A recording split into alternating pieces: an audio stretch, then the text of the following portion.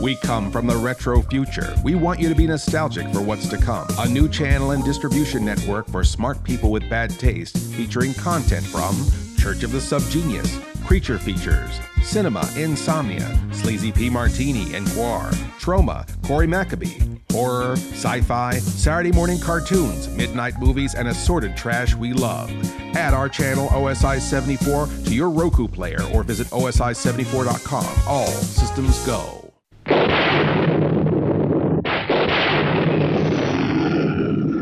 What kind of a sick school is this? Uh-oh, don't know!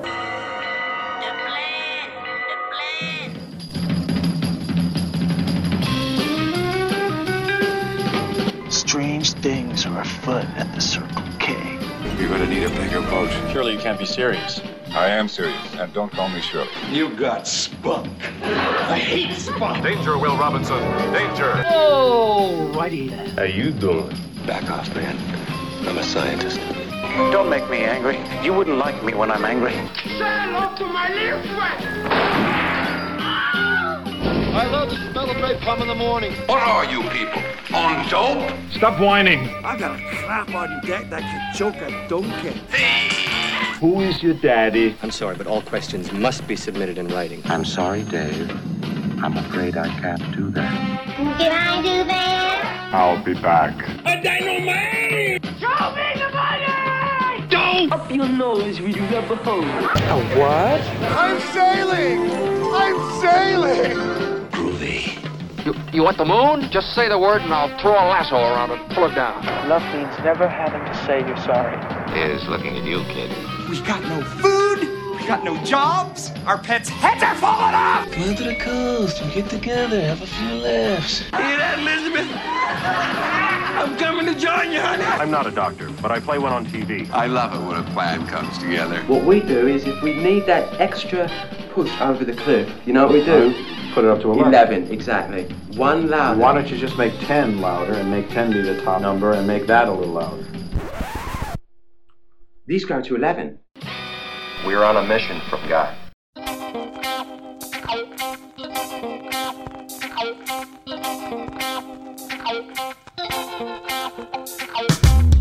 Hello and welcome to another fun-filled episode of Then Is Now podcast. I am your host, Rigor.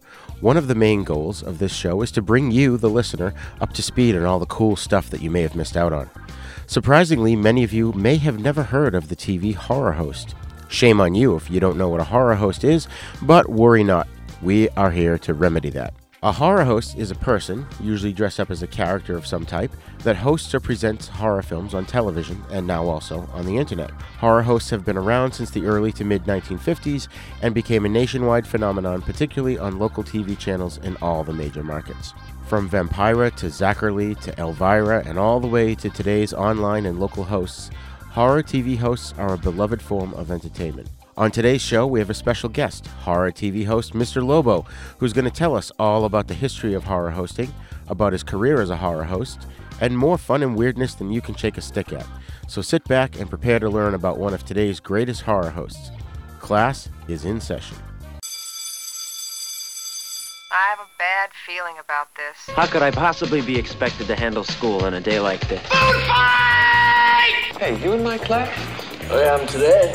I think you should consider transferring to shop class. Woo woo! Now, very few students are severely injured in shop class. Bueller. When you were in school, Bueller. did you ever cut class? Bueller. Yeah, I guess I did. Sure, most kids cut classes. Good, sign this.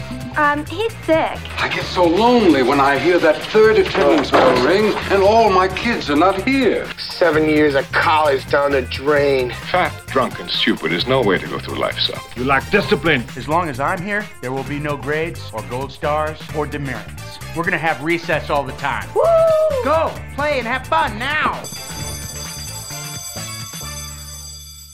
Folks, I am so honored and excited to talk to today's guest.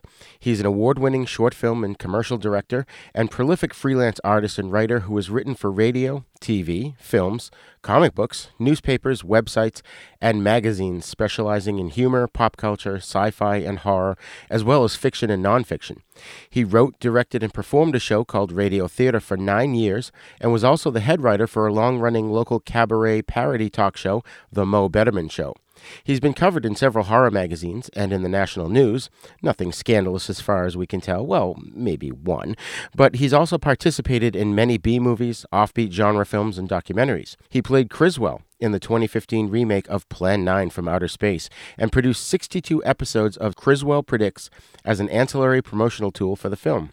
He also hosts John Johnson's bi-weekly choose-your-own-adventure type web series called Spade. A jack of all trades, he's not only a writer, actor, oftentimes master of ceremonies, but also an ordained reverend and saint in the Church of Ed Wood, as well as reverend to both the Church of the Subgenius and the Universal Life Church, where he has officiated weddings for tons of couples, particularly his most diehard fans. More recently, he's created a Roku channel, OSI 74, which not only features tons of original content for both adults and kids alike, but also has his insanely popular show, Cinema Insomnia, where he's hosted horror movies since 2001. Please welcome to the show the patron saint of late-night movie hosts, the incomparable and unfathomable Mr. Lobo. Wow, what an introduction. Thank you so much. That was so detailed. I was remembering things that I had forgotten that I had done during that introduction. Oh, well, thank you so much, Roger, for having me on the program. No problem. It's truly a thrill to have you here, sir. In an effort of full disclosure, I just wanted to let you know that Carlos Borloff was unavailable, so that's why we kind of had to book you at the last minute. Ah, okay. No, I'm kidding. Well, I have Carlos to thank for this good honor.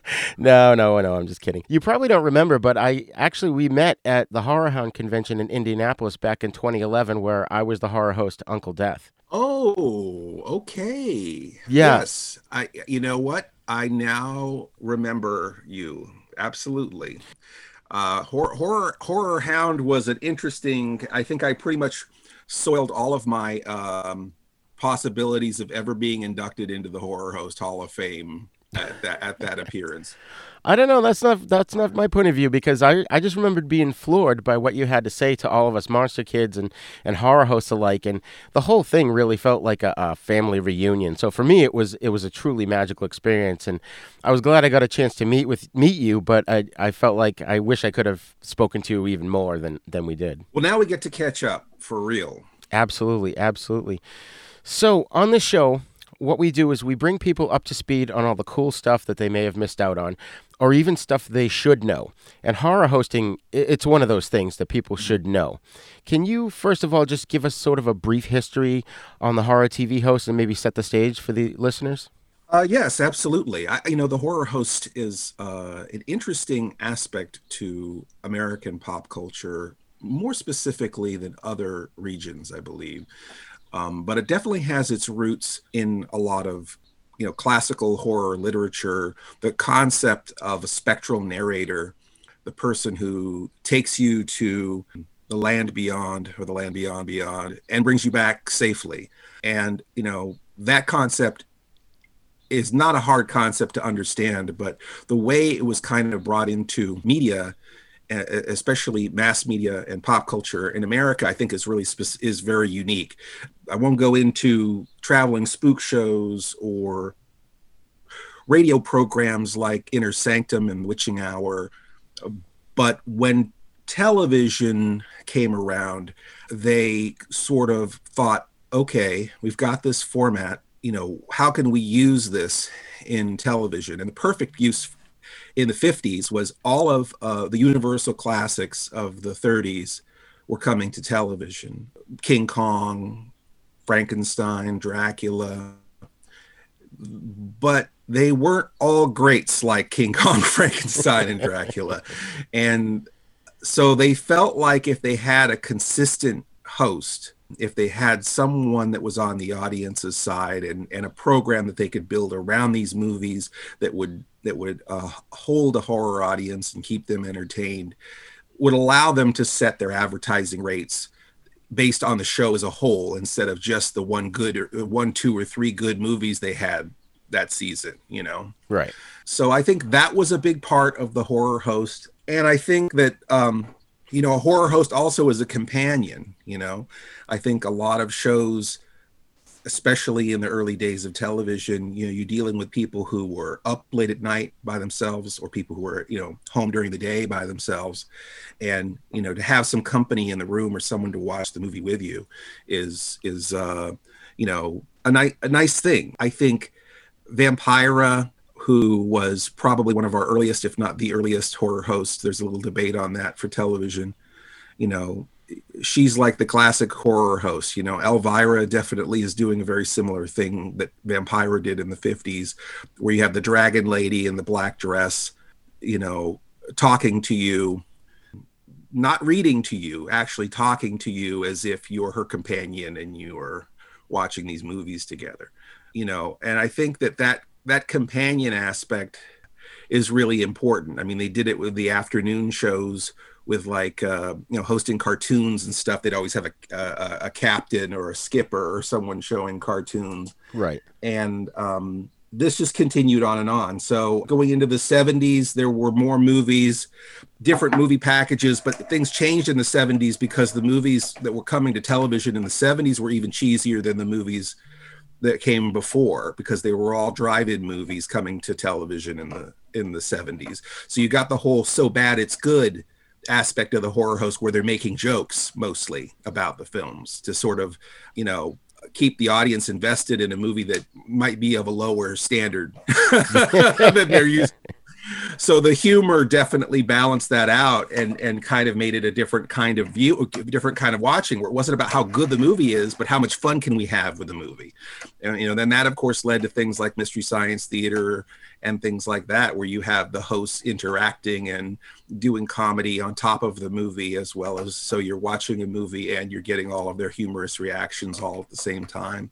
So anyhow, that's the, I guess, the very long, short version of what a horror host is. And I kind of feel like a horror host doesn't necessarily have to show horror movies. Like, it's kind of like, you know, Brian Eno's not a rock star, but there really isn't a word for what Brian Eno is, you know? So I feel like that horror host kind of is just, I think in general, there's any sort of fun presentation of a movie, I think falls into that category. I know on Cinema Insomnia, we kind of are doing the horror host format, but a lot of the movies we show, or a lot of the movies that we have are all kinds of genres, not just horror films, but they're presented with the all the fun wraparounds, the comedy, the skits, the interviews, the, you know, the sort of slumber party presentation around a late night movie. So to me, I kind of feel like the movie hosting has become kind of a genre unto itself, you know. So I don't, even though I tell people I'm a horror host, I kind of think I'm a cult movie host or a midnight movie host, because I sort of feel like there's so many movies that work with that format, and I love movies. Oh, absolutely. Me too. You know, I grew up north of Boston, and we had a show called Creature Double Feature. And there was no horror host. There was just an announcer at the beginning. And then in between the movies, he'd tell you the first movie and then he'd tell you the second movie. And he did it, you know, in a creepy, scary voice and stuff. And I just remember as a kid, there was something I was missing. I was kind of longing for something a little bit more. And when Creature Double Feature went off the air, they replaced it with a syndicated version of Son of Svengoolie. And that was an eye-opener for me. That was something new that I knew it was the missing piece to the puzzle that had been in my head, that I couldn't quite put my finger on what we were missing. And that was to have an actual horror host in the Boston area. Well, Svengoolie was used to be the best kept secret in horror hosting, because, you know, he was only syndicated to a small number of cities during the 70s. But for the most part, he was the homegrown hero in Chicago. Right. And until MeTV recently, and when I say recently, I mean the last 10 years, you know, a lot of people have got to enjoy a Silver Age horror host, you know. I mean, he's as classic as it gets. You know, all the Golden Age horror hosts were like drama people, like local actors who were pulled in to play a character that they usually auditioned for. In the case of a Silver Age horror host, and these are broad generalizations, of course, this isn't always the case, but the Silver Age horror host is usually a staff announcer or someone, or a sportscaster, or someone who works at the TV station who is tasked with putting on the Dracula cape and coming out of a coffin and hosting the movies on Saturday night. Right. And Rich Cause is that guy. Yeah, absolutely.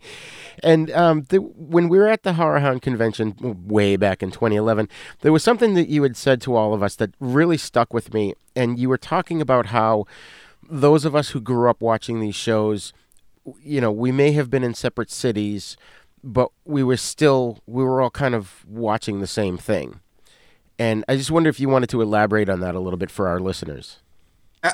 Absolutely. When I was making the film American Scary, and I was just a researcher on that film, I did not direct it or anything like that. But when we were working on American Scary, there was some things that we had discovered is that a lot of the, it was a local phenomenon that happened nationally, or a national phenomenon that happened locally.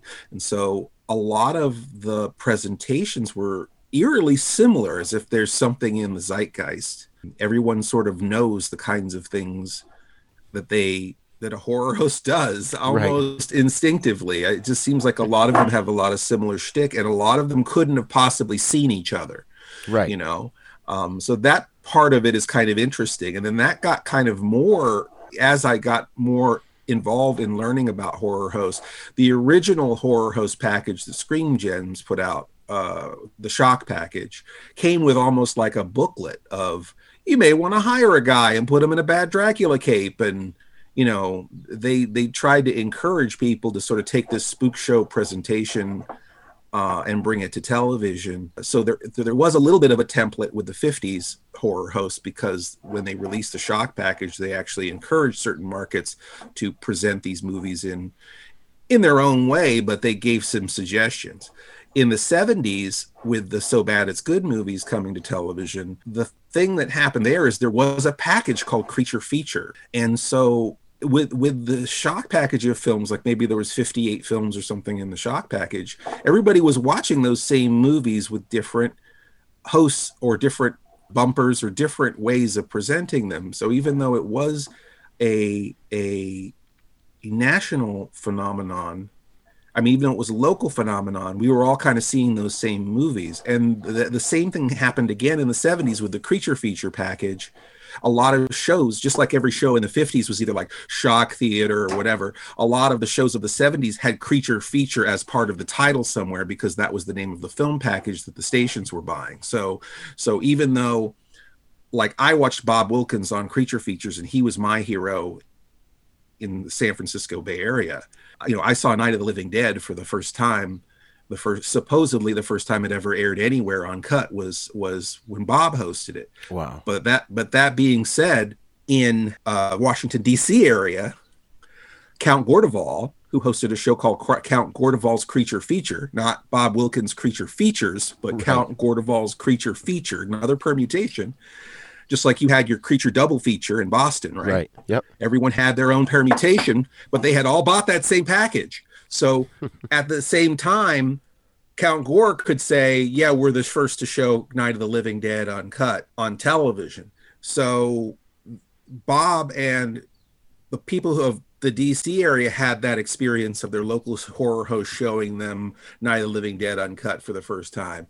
And the people in California had that same experience with their horror host. So it is kind of interesting that even though we didn't have the same host, we had our local guy bringing these films to us. So anyhow, yeah, that's, I guess, I don't know if that's where you wanted me to go with that, but that was definitely my discovery, especially when I got to meet and talk with Count Gordeval. We made a magazine called Horror Host Creature Features. We only did one issue, but I interviewed Count Gordeval, and he was telling me that his station bought a film package called Creature Feature, and I went, oh shoot, well that's why you guys showed the same movies, and that's why you both claimed to show Night of the Living Dead uncut for the first time on television, because you both did at the same time. And that's just it. We as the audience, we weren't watching Like us in Boston weren't watching what those in San Francisco were watching. However, we still were all watching the same thing, essentially. And we were kind of growing up in this same mold, wouldn't you say? Yeah, absolutely. Yeah, I think that there was a culture created because a culture for monster kids where, you know, we were reading Famous Monsters magazine, or we were seeing those movies on television and circling them in the TV guide. So, you know, because there was such a limited pool of horror movies and limited medias to supply them, it pulled us all together. You know, right. So we were all kind of learning about these things all together at the same time and enjoying them. Whereas I think now media is so fragmented that I think it's harder to have that kind of culture of people who are all kind of discovering things at the same time. Yeah, absolutely. I mean, I kind of look at it as sort of being bittersweet. You know, it's great that we pretty much have almost every movie ever made at our fingertips, but it's too much. Nobody knows where to go to start to watch these movies and learn about them. Netflix gridlock. Yeah.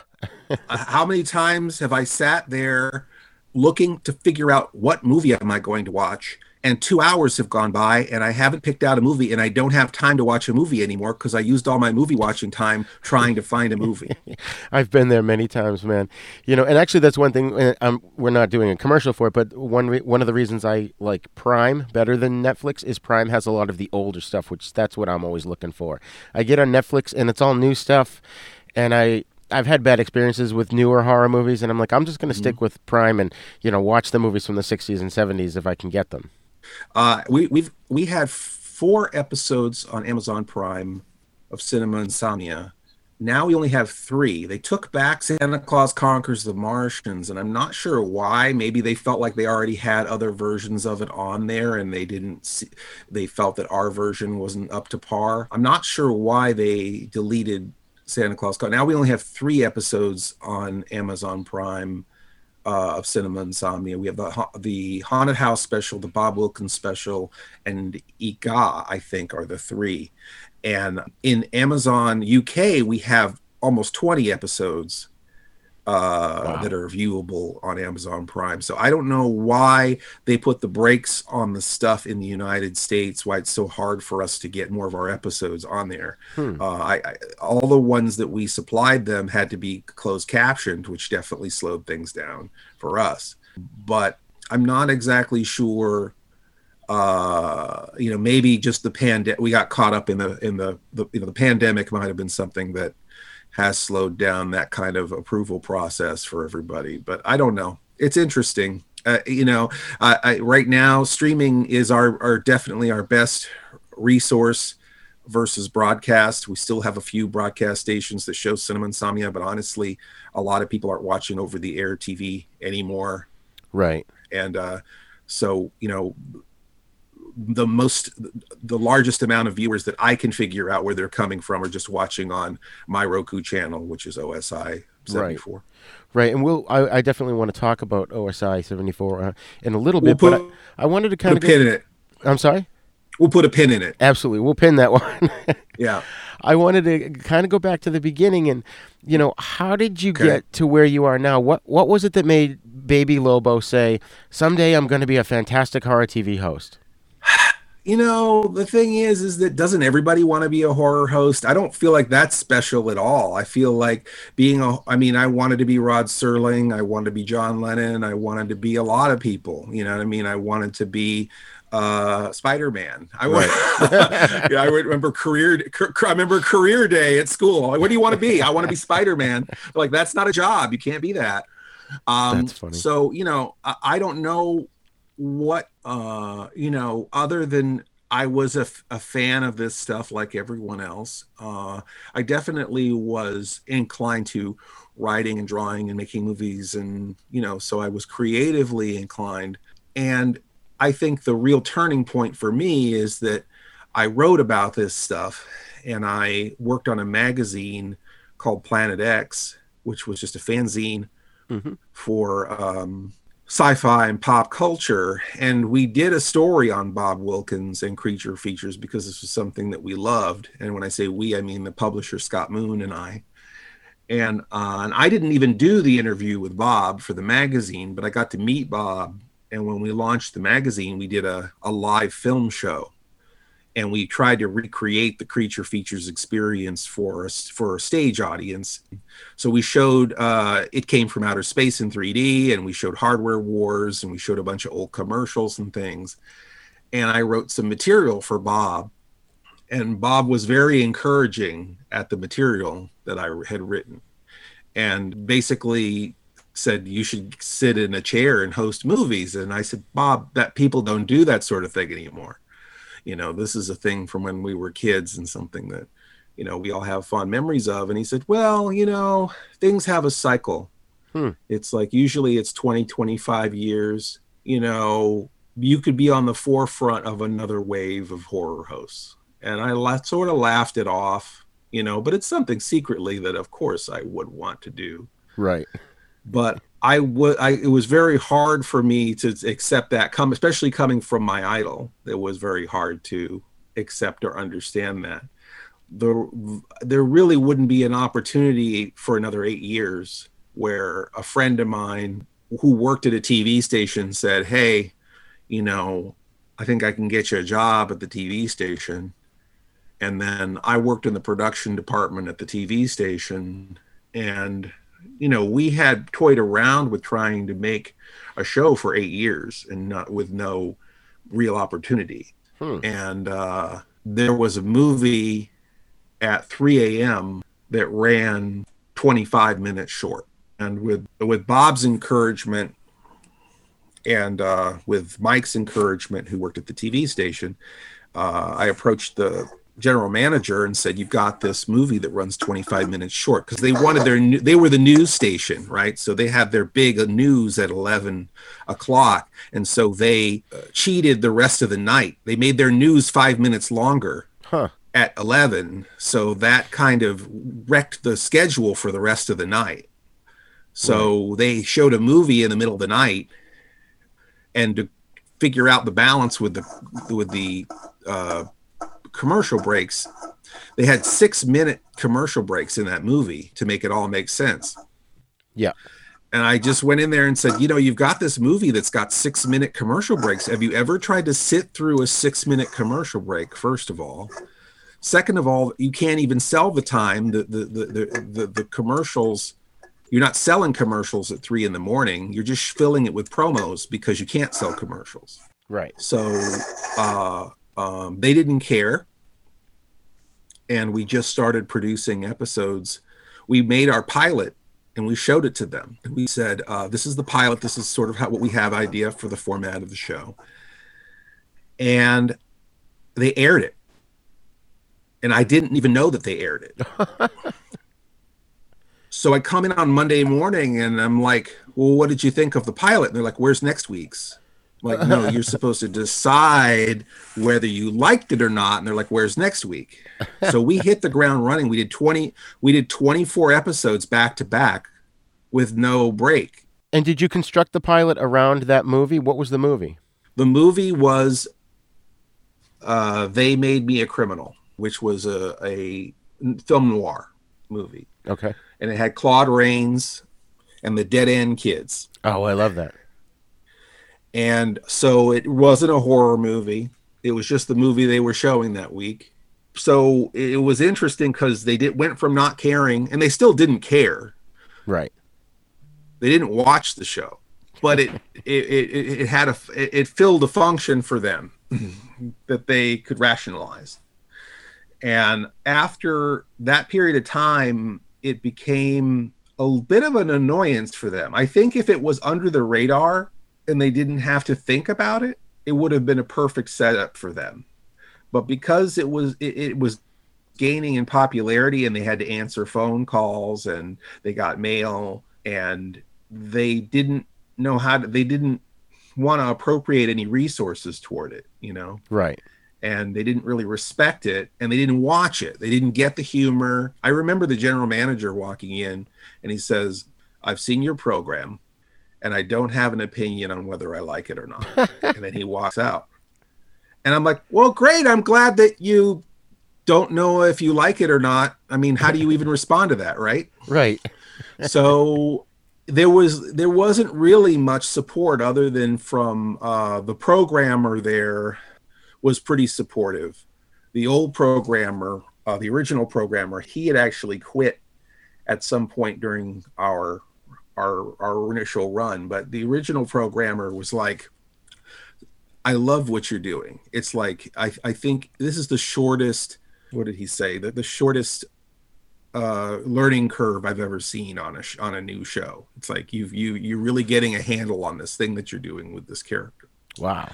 And he was very encouraging. And then when he left, there was another guy that came in who, you know, nobody likes to inherit somebody else's thing, you know? Yep. And he wasn't super negative, but it was always like he would scratch his head and go, you always assume that the audience is smart. And that was always the big argument. And I would say, isn't that better than assuming they're dumb? Right. You know, if there's a lowest common denominator, doesn't it stand to reason that there's a highest common denominator? Right. I think people respect you more if you're not talking down to them. I think so. I you know, the thing is that I don't know. I guess yes, you're right. People do respect you more, and I think that you should respect your audience, because if you respect them, then at least there's a chance for mutual respect. Right. If you start off by disrespecting them, then there's never a chance for mutual respect. Exactly. Yeah.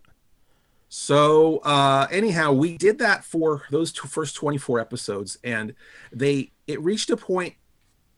It's interesting because I feel like we successed ourselves out of having a show on that station, because it reached a point where they were trying to figure out, do we move it up to a better time slot? Do we assign one of our own producers to the show and give it a budget and start paying Mr. Look? Because I mean, I was getting paid working at the station, and the time I spent building the stuff for the show was all on the clock, and I did get paid to make the show, but I didn't get paid to make the show. You know what I mean? Right. It was part of my it was part of my duties at the TV station. It was a Silver Age deal, like what Sven was doing, where he already had a job at the TV station, and this was just now another thing that he did while he was working, making the show. So I went from having the Silver Age experience to what I call having the modern horror host experience. They had put me on hiatus while they were trying to figure out what to do with the show. And after 4 months had gone by, I just begged off. I just said, look, you know, my show's really simple. I don't need a $4 billion studio to make this show.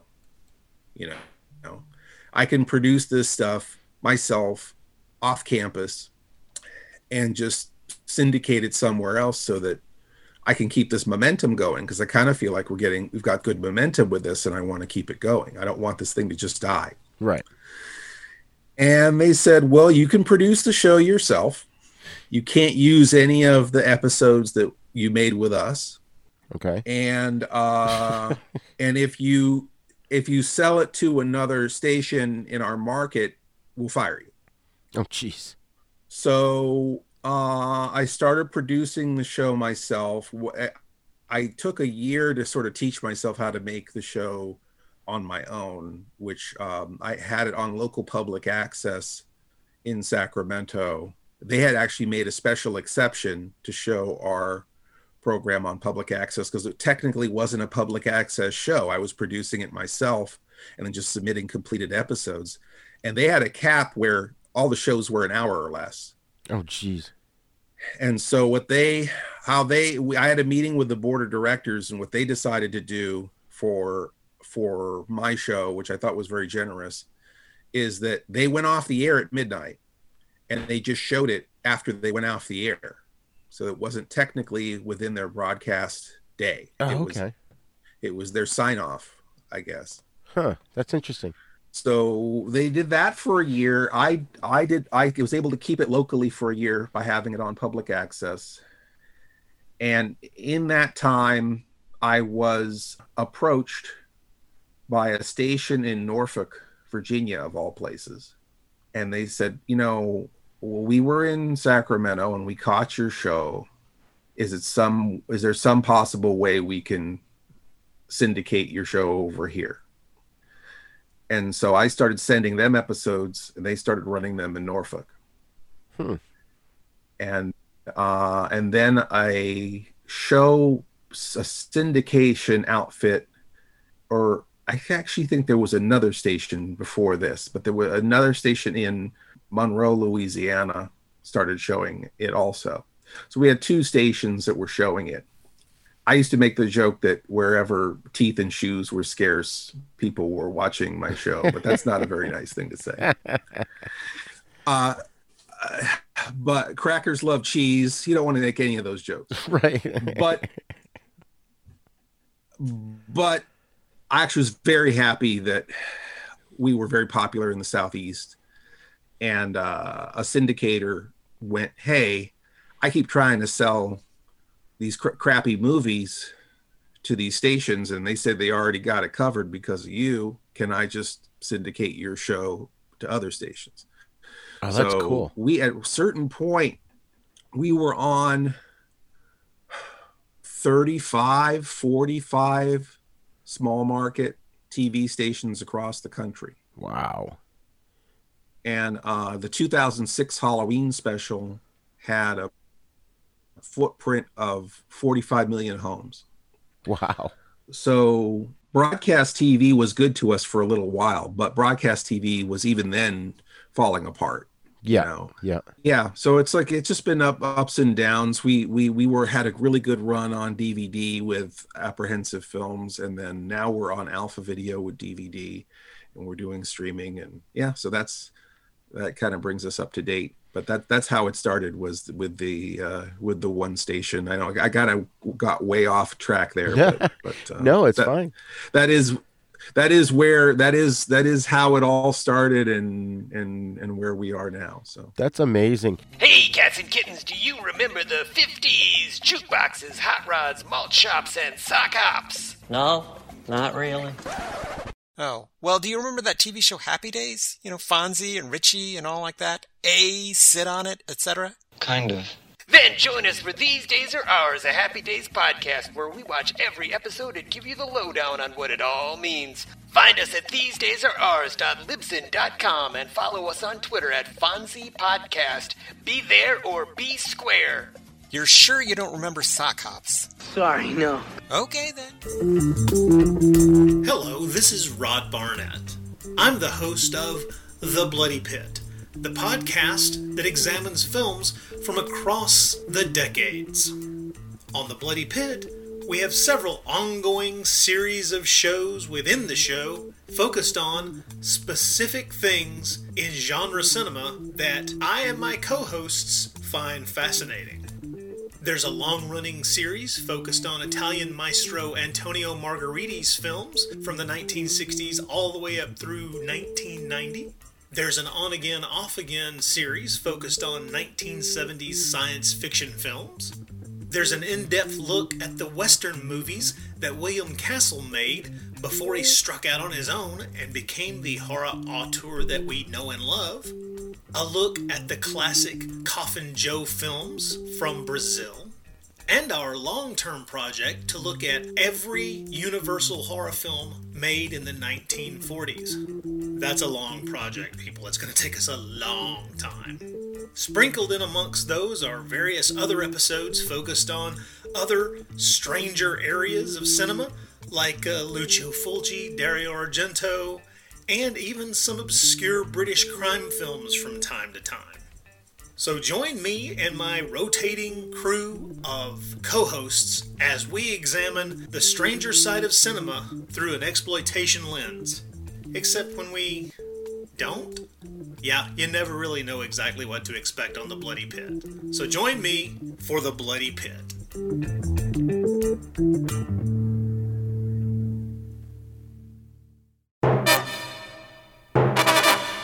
Yeah, I remember discovering the Planet X magazine website probably late 90s, early 2000s. And that's where I discovered Bob Wilkins, and I really loved it, and I loved the site because I just the look of it, I had a nostalgic feel. And I did manage to briefly correspond with Bob Wilkins back in the 90s. He was kind enough to send me a book about his show, and he's one of those people I wished I had had more of a chance to talk to before he passed away. But what can you tell us about Bob Wilkins? What kind of guy was he?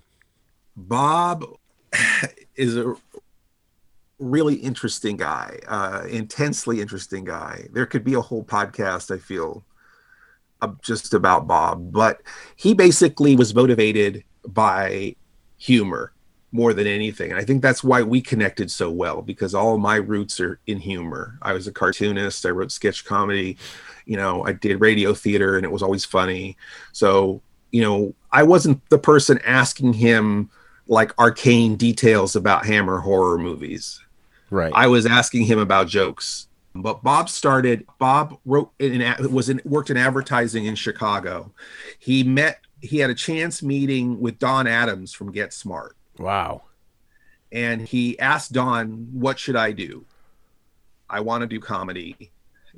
How do I do comedy? And Bob was a very slight guy with a whisper of a voice because he had tuberculosis as a kid, as a younger man.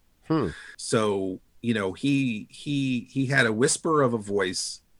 He was very small, slight guy. He couldn't work in the coal mines. His dad worked in the coal mines, and he was too puny for that. He had like 6 older sisters or something like that. Wow. So Bob was like almost a cartoon of a nerd, giant glasses, small build, giant glasses, scrawny. Yeah. And he wanted to be on TV.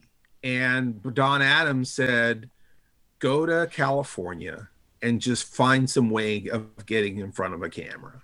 And so Bob got a job working in the advertising department at KCRA3 in Sacramento, California. Now, he was from Indiana originally. Bob was from Indiana. Oh, okay. So he moved to California. He liked Northern California because it reminded him more of the Midwest and the East Coast. He lived in Sacramento. He worked at the local TV station there. And what he had told me is that he always tried to have something funny to say, like at birthdays and retirement parties and things like that. And the normal movie host got sick. Okay. The afternoon movie host had a baby or whatever, and they just threw him out there during the week hosting the weekday movie. And he was really funny, like really funny. And he very dry sense of humor. I think Bob's idols were probably people like Bob Newhart and Stan Freberg and stuff like that. The sort of smart set comedians, So he was doing this sort of dry, self-aware kind of humor. And they had the creature feature. Actually, this is sort of pre-creature feature package, but they had a bunch of horror movies being delivered to KCRA, and they thought it might be funny and counterculture if Bob hosted it. And Bob hosted it just as himself. He didn't wear a Dracula cape or have any sort of outrageous shtick. The outrageous shtick is that he didn't have an outrageous shtick. Right. And the only prop he really had was his cigar, because he was so nervous that he felt like if he had something to do with his hands, okay, it would be something that would be a little less obvious that he was nervous. So he had this big cigar, and he didn't really even smoke in real life, but it became his trademark. Wow. I don't think he could smoke if his lung capacity was, true, diminished from being, hospitalized with tuberculosis. So right.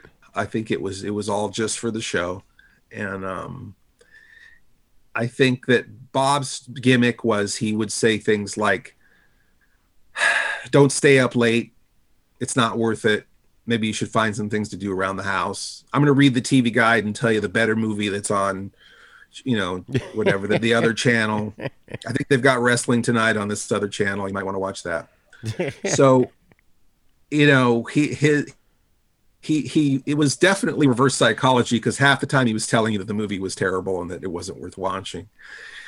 And the other aspect of Bob, which I think is really interesting, is from his very first show, he was because he was in marketing and advertising, he knew who his audience was. And he connected with that community of fans, the fan community. There was no internet. There weren't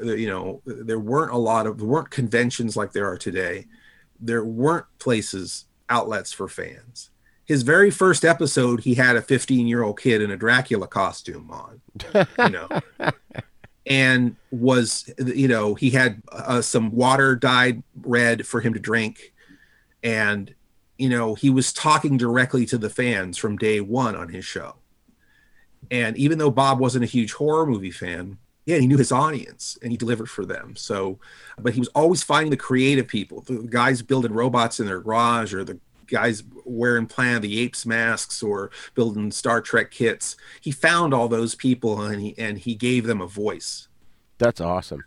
And he was like the subculture Johnny Carson, Right. And he also interviewed Christopher Lee, and he interviewed Boris Karloff. I mean, he had amazing celebrity interviews too, but he also had common fans on there all the time, people dressed as Martians and stuff. Yeah. And so I think that was a big part of why he became so popular, is because I think the fans identified him as a fan, even though he may have not been one, but he definitely was a friend of the fan community. And I think that people really picked up on, the fans really appreciated that. And that paid huge dividends for him. He was enormously successful in Sacramento. And then he duplicated that in the San Francisco Bay Area with the Creature Feature show there, and became enormously successful in the number 2 television market in the entire country, on top, and the Sacramento market concurrently. He was in both markets simultaneously. Wow. With his show. And if Bob met you, or if Bob met any of the people listening tonight to your show, he would listen to your whole story, find out what you were about, and encourage you to do that thing nearest and dearest to your heart. That's awesome. That was his gift, is that he saw the specialness in, not just in me, but he saw the specialness in everyone and encouraged them. There's so many people that I've met who are filmmakers, film reviewers, comic book artists, who said, I met Bob Wilkins. He encouraged me to do what I do. I wouldn't be doing it today if he didn't encourage me. And Bob encouraged me. He sent me little cassette tapes and said, hey, keep doing what you're doing. He sent me postcards that were hilarious. One of them said, never mind what the public says. Keep going. That's hilarious. That's great. What do you know that I don't know, Bob? So he that was, I think, the thing that was really interesting about him. He used to drive around with different colored cans of paint in his trunk, and he would paint over graffiti. Oh, wow. He called the BART system and campaigned for them to put in recycling containers next to their garbage cans. Wow. In the 70s. That's amazing. And they did. Wow. So the whole recycling thing, I feel like Bob was on top of. Bob used to keep a bucket of water in his shower, and he would let it fill up with water, and then he would flush the toilet with the water from the shower. Oh, wow. By dropping it in the tank. That's crazy. I mean, the guy was just so good. Just such a straight up guy. He didn't like to waste anything. He didn't like to be negative. He just was, at least in my experiences with him, like I said, I didn't know him the best. I was a fan of his. I was very fortunate to spend some time with him, and I got to spend some time with him after he succumbed to Alzheimer's. Oh, wow. The last years for him were rough because, his whole stock and trade was his wit. And right. The Alzheimer's was devastating to that aspect, of course, of him. But I got to do a lot of conventions with him where John Stanley, who was the second host of Creature Features after Bob left, and I were pretty much in charge of just, making sure Bob doesn't just walk away from the table, or making sure he eats his lunch or helping him use the restroom or whatever, because it got bad. It got bad for Bob. Well, that's too bad. But doing the shows with fans really brought him back, which was why we kept doing them, because it would those passageways in his brain would just connect suddenly, and he would just be there again, and so it was very good for him to do those shows on a mental level, because it definitely did reactivate a lot of his memory, which is what he was losing. Right. And, he would see a picture of Willard, or he'd see a picture of Frankenstein, and it would bring back a whole bunch of stuff for him. So it was very, like I said, good for him. And we did it for as long as we could. And it was good for the fans because they wanted to see him. But then and then Bob passed. And we obviously, in 2009, Bob passed away, and I remember trying to do our first WonderCon after Bob passed away. Oh. We're like, how are we even going to do this panel? Usually we do a horror host panel in San Francisco with Bob every year. It's like, how are we even going to do this panel without Bob? This is really going to be the roughest thing we're ever going to try and do. And by some miracle, Elvira sat in with us. Oh, wow. At that panel. And it was so different. Like, the dynamic was so different that it wasn't sad. And it was really amazing that she came in there and was so great.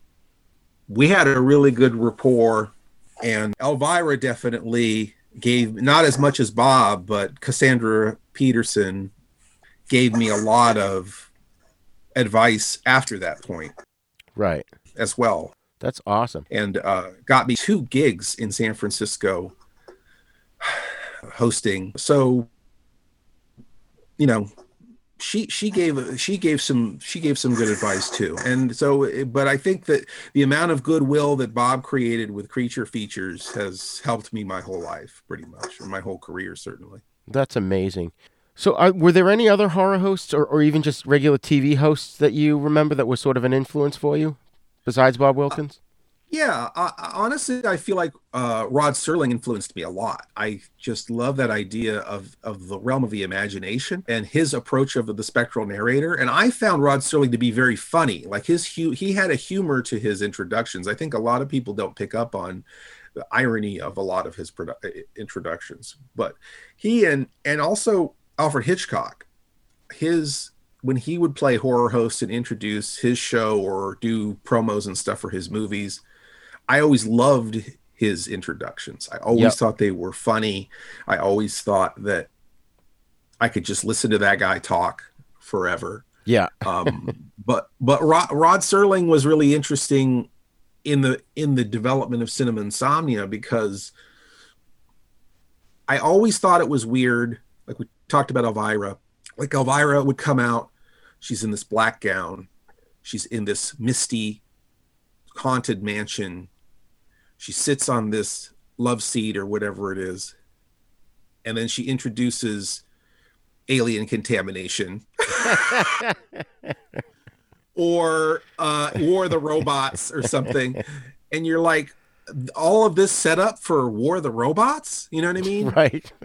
Like, it always seemed like, okay, this is an off week when she had a sci-fi movie, And then, like, Mystery Science Theater also, it's like they're on a space station, they got a couple of robots, and then they're going to show you a Dracula movie. You know what I mean?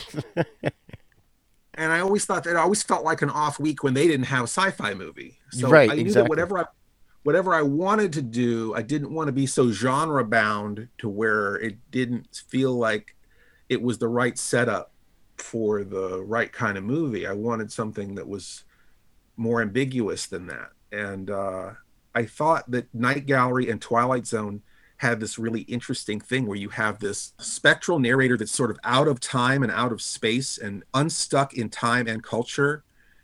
And I thought that was such an interesting, like, is Rod Serling really standing there, or is he in a parallel dimension, or is he just in our subconscious? Is he not even really there at all? Right. And I just thought that the idea of that being a spectral narrator would be so cool, but then the other aspect of having someone who's so not cool and incompetent doing that job, there would be so much humor that could be had by having the Charlie Brown of spectral narrators, you know, because you've got this person who is almost has godlike powers and omnipotence, but then you giving it to this person who's totally clueless and has no power over themselves or what's going on.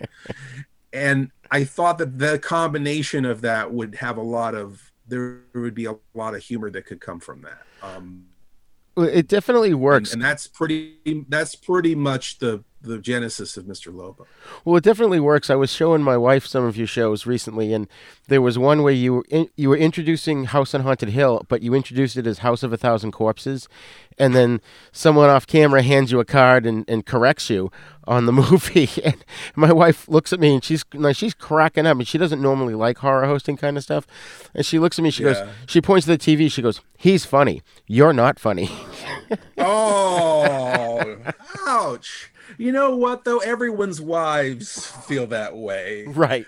You know, I mean, to be honest, when I had my show on, and this is the reality of being an entertainer, the people closest to you will always appreciate what you do the least. You know, the whole thing is like how people know genius is discovered in their own country.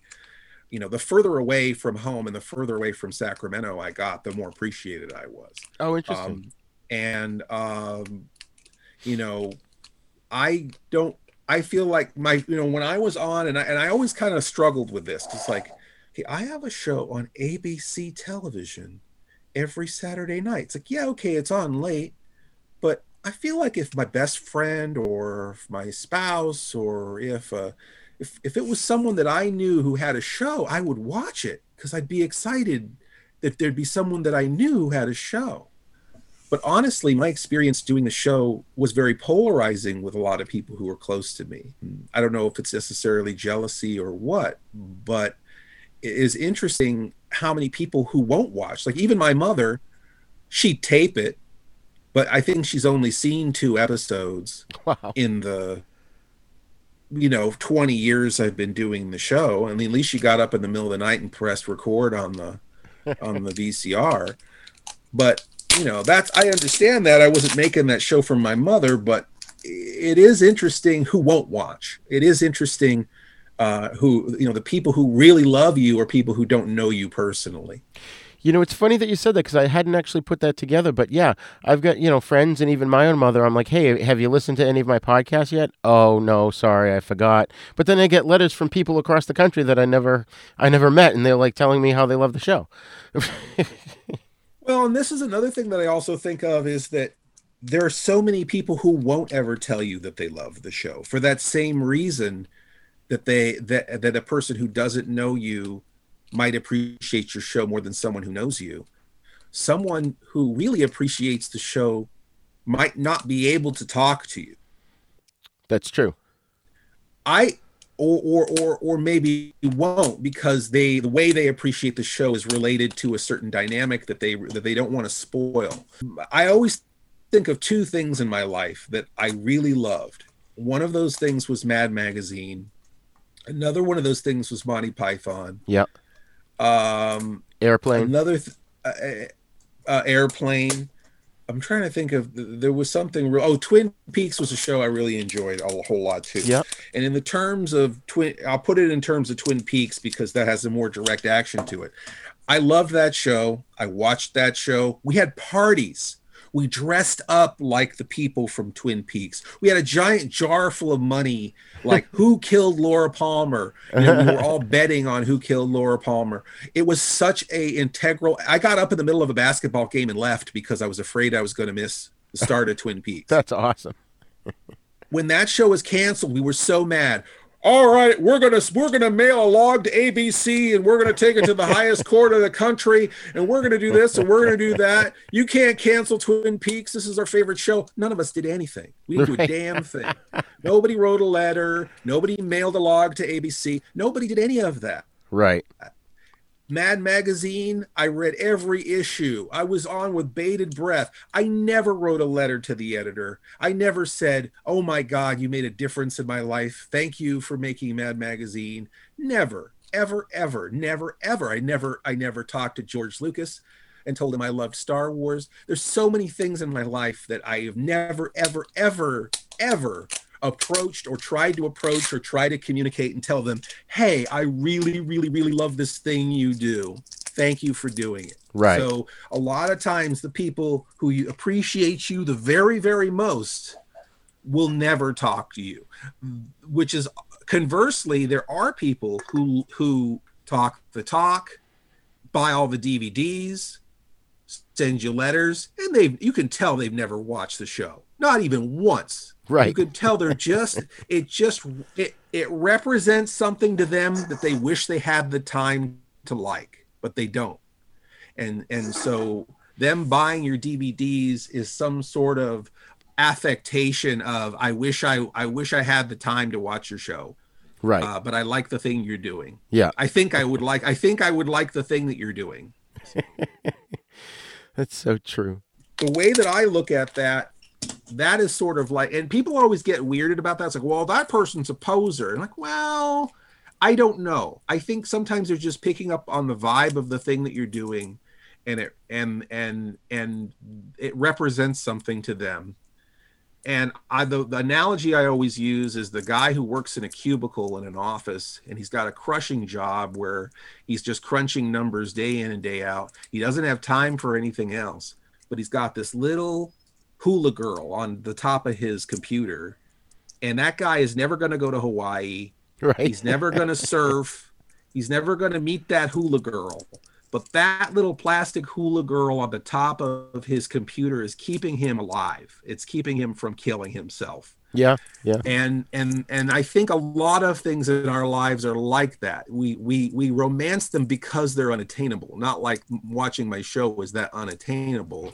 But some people don't have the time to submerge themselves into a million terrible movies. Right. But they wish they did. Yeah, that's true. And in terms of connecting with the fans and the viewers and all that, I obviously you go to a lot of horror conventions. What are some of your favorite horror conventions that you've been to? Well, even before the pandemic, I feel like the temperature of conventions was changing. But I do have certain ones that I have fondness with. We were talking about WonderCon before. That used to be my very favorite convention, and then that turned into one where they had moved it to Anaheim, and the whole vibe changed. And it went from being my very best convention to my worst convention personally. So conventions do change.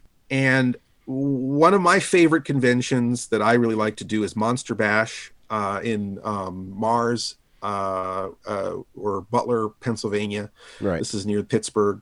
I really love Monster Bash just because there's this family reunion kind of vibe that I really like. And it's a smaller convention, but we see so many old friends, and it's just, I feel so welcomed. And last year I won the Forey Lifetime Achievement Award, the Forey Ackerman Lifetime Achievement Award. Nice. And it's just for me, it's like, that's a really great one that I really try to do if I can. And then I really love Blobfest. I've done that for 9 years as the MC. Of course, this year we did an online thing, so I really wasn't involved in the same way this year. But right. But I did 9 years of hosting Blobfest, and Blobfest is really amazing. And the joke I always do is that every other convention is about shame. You're digging through a dirty box of comic books while your family is waiting for you to finish secretly hating you, right? And but what's weird about Blobfest is the whole town gets into it. It's like, you know, the fire department is blasting the CO2, you know, to keep the blob at bay, and you know that you can get your blob haircut at the salon. You know, there's the restaurant's got the blob burger, and the other restaurant's got the blob pancake, and they're having a parade down the street. You know, and it's like, this terrible movie was made here. We love you. We love it.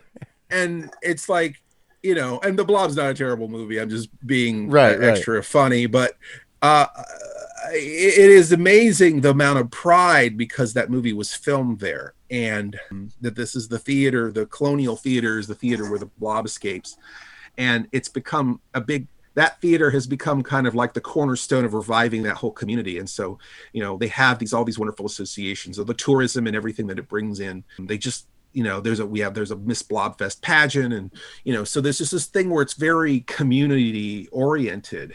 And I wish more conventions could be more community oriented, because you'll do a convention and then you'll go to, like, you know, you go to buy something at the drugstore across the street from the convention, and there's a girl at the cash register with a Frankenstein tattoo on her arm, and you're like, so when you get off work, you're going to go to the horror convention across the street? And they're like, there's a horror convention in town, right? So, you know, there are a lot of people who run conventions. They're nerds, you know, they're nerds like I'm a nerd, right? And so they're not super great at reaching out to people or socially planning these things. So it's a lot of times they just, you know, and a lot of them like it like that, where they sort of just, they have their own clique of people who like the things they like, and the general community is just unaware of what they're doing totally. Another show that I really like to do is Monster Fest in Chesapeake. It's just a library show. You got somebody's mom making sandwiches in the break room for people, you know? Right. It's like an old school convention, like what I remember from the 70s, where it's just, you know, banquet tables and people selling old records and VHS tapes. And the vibe of it's so good. Like, everyone's friendly. Everyone's there because they love monster stuff. People in costumes, you know, we do a couple of panels and everyone is just bated breath. We all watch a movie together or something in the evening.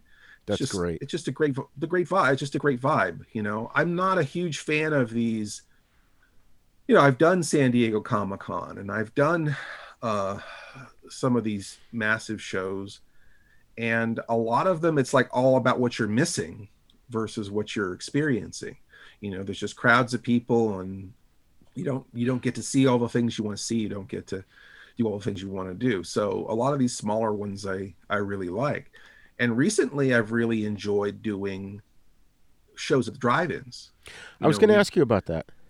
We did a show, well, I guess it was a convention. The one they did last year was at a hotel, but this year Creature Feature Weekend did a show at the Cumberland Drive-In in Newville, Pennsylvania. And oh my gosh, it was so great because I liked how ubiquitous it was. It's like, you know, it's just accessible to everybody. It's like, you know, you've got little kids and families and teenagers and older people, and everyone's there and everyone's safe and everyone's in their car watching the movies. But then we've got pumpkin carving and costume contests and you know, trunk or treat. And did you MC the event? I did. I mean, it was hard to MC a drive-in event. You're just kind of like you're a master of ceremonies, but you're almost like the mayor of Halloween Town. You just sort of walk around and go, oh, how's everybody doing? And you're patting them on the back and, you know, whatever. So, you know, I loved that. My whole life as a horror host, I felt like I was missing something because I had never been asked to judge a pumpkin carving contest. Wow, so there you go. I got to finally do that. My other bucket list thing was being in a parade. So Blobfest put me in a parade, and I got to be in a parade. Nice. But the one thing that had been on my list that I had not got to do yet, that Bob Wilkins got to do many times, was judge a pumpkin carving contest. So that was real fun. That's awesome. But yeah. I mean, that's the kind of stuff I like. I like the stuff where you can... Oh, RetroCon. I know I didn't mention RetroCon. Okay. But RetroCon's not even a horror convention, but it's all mostly 80s focused, but not strictly that. Just anything that's from your childhood. And they sell a lot of toys, a lot of toy vendors, but they have people who were stars of old TV shows and Muppet performers and, you know, voices from animated shows. And, you know, they have some fun guests and a lot of cosplay and a lot of toys. And the vibe is good. You know, there's a lot of panels and things, and I usually end up screening something at the panel. And it's just, I don't know, I can't describe it, but I think it's really important when you have a convention that there is a good, welcoming vibe to it. And, you know, I like the fact that it's just nostalgia focused, because I feel like a lot of the things that I gravitate to aren't specifically horror. Right. And I really get tired of the aesthetic of most horror conventions, which I like to categorize as heavy metal sex dungeon.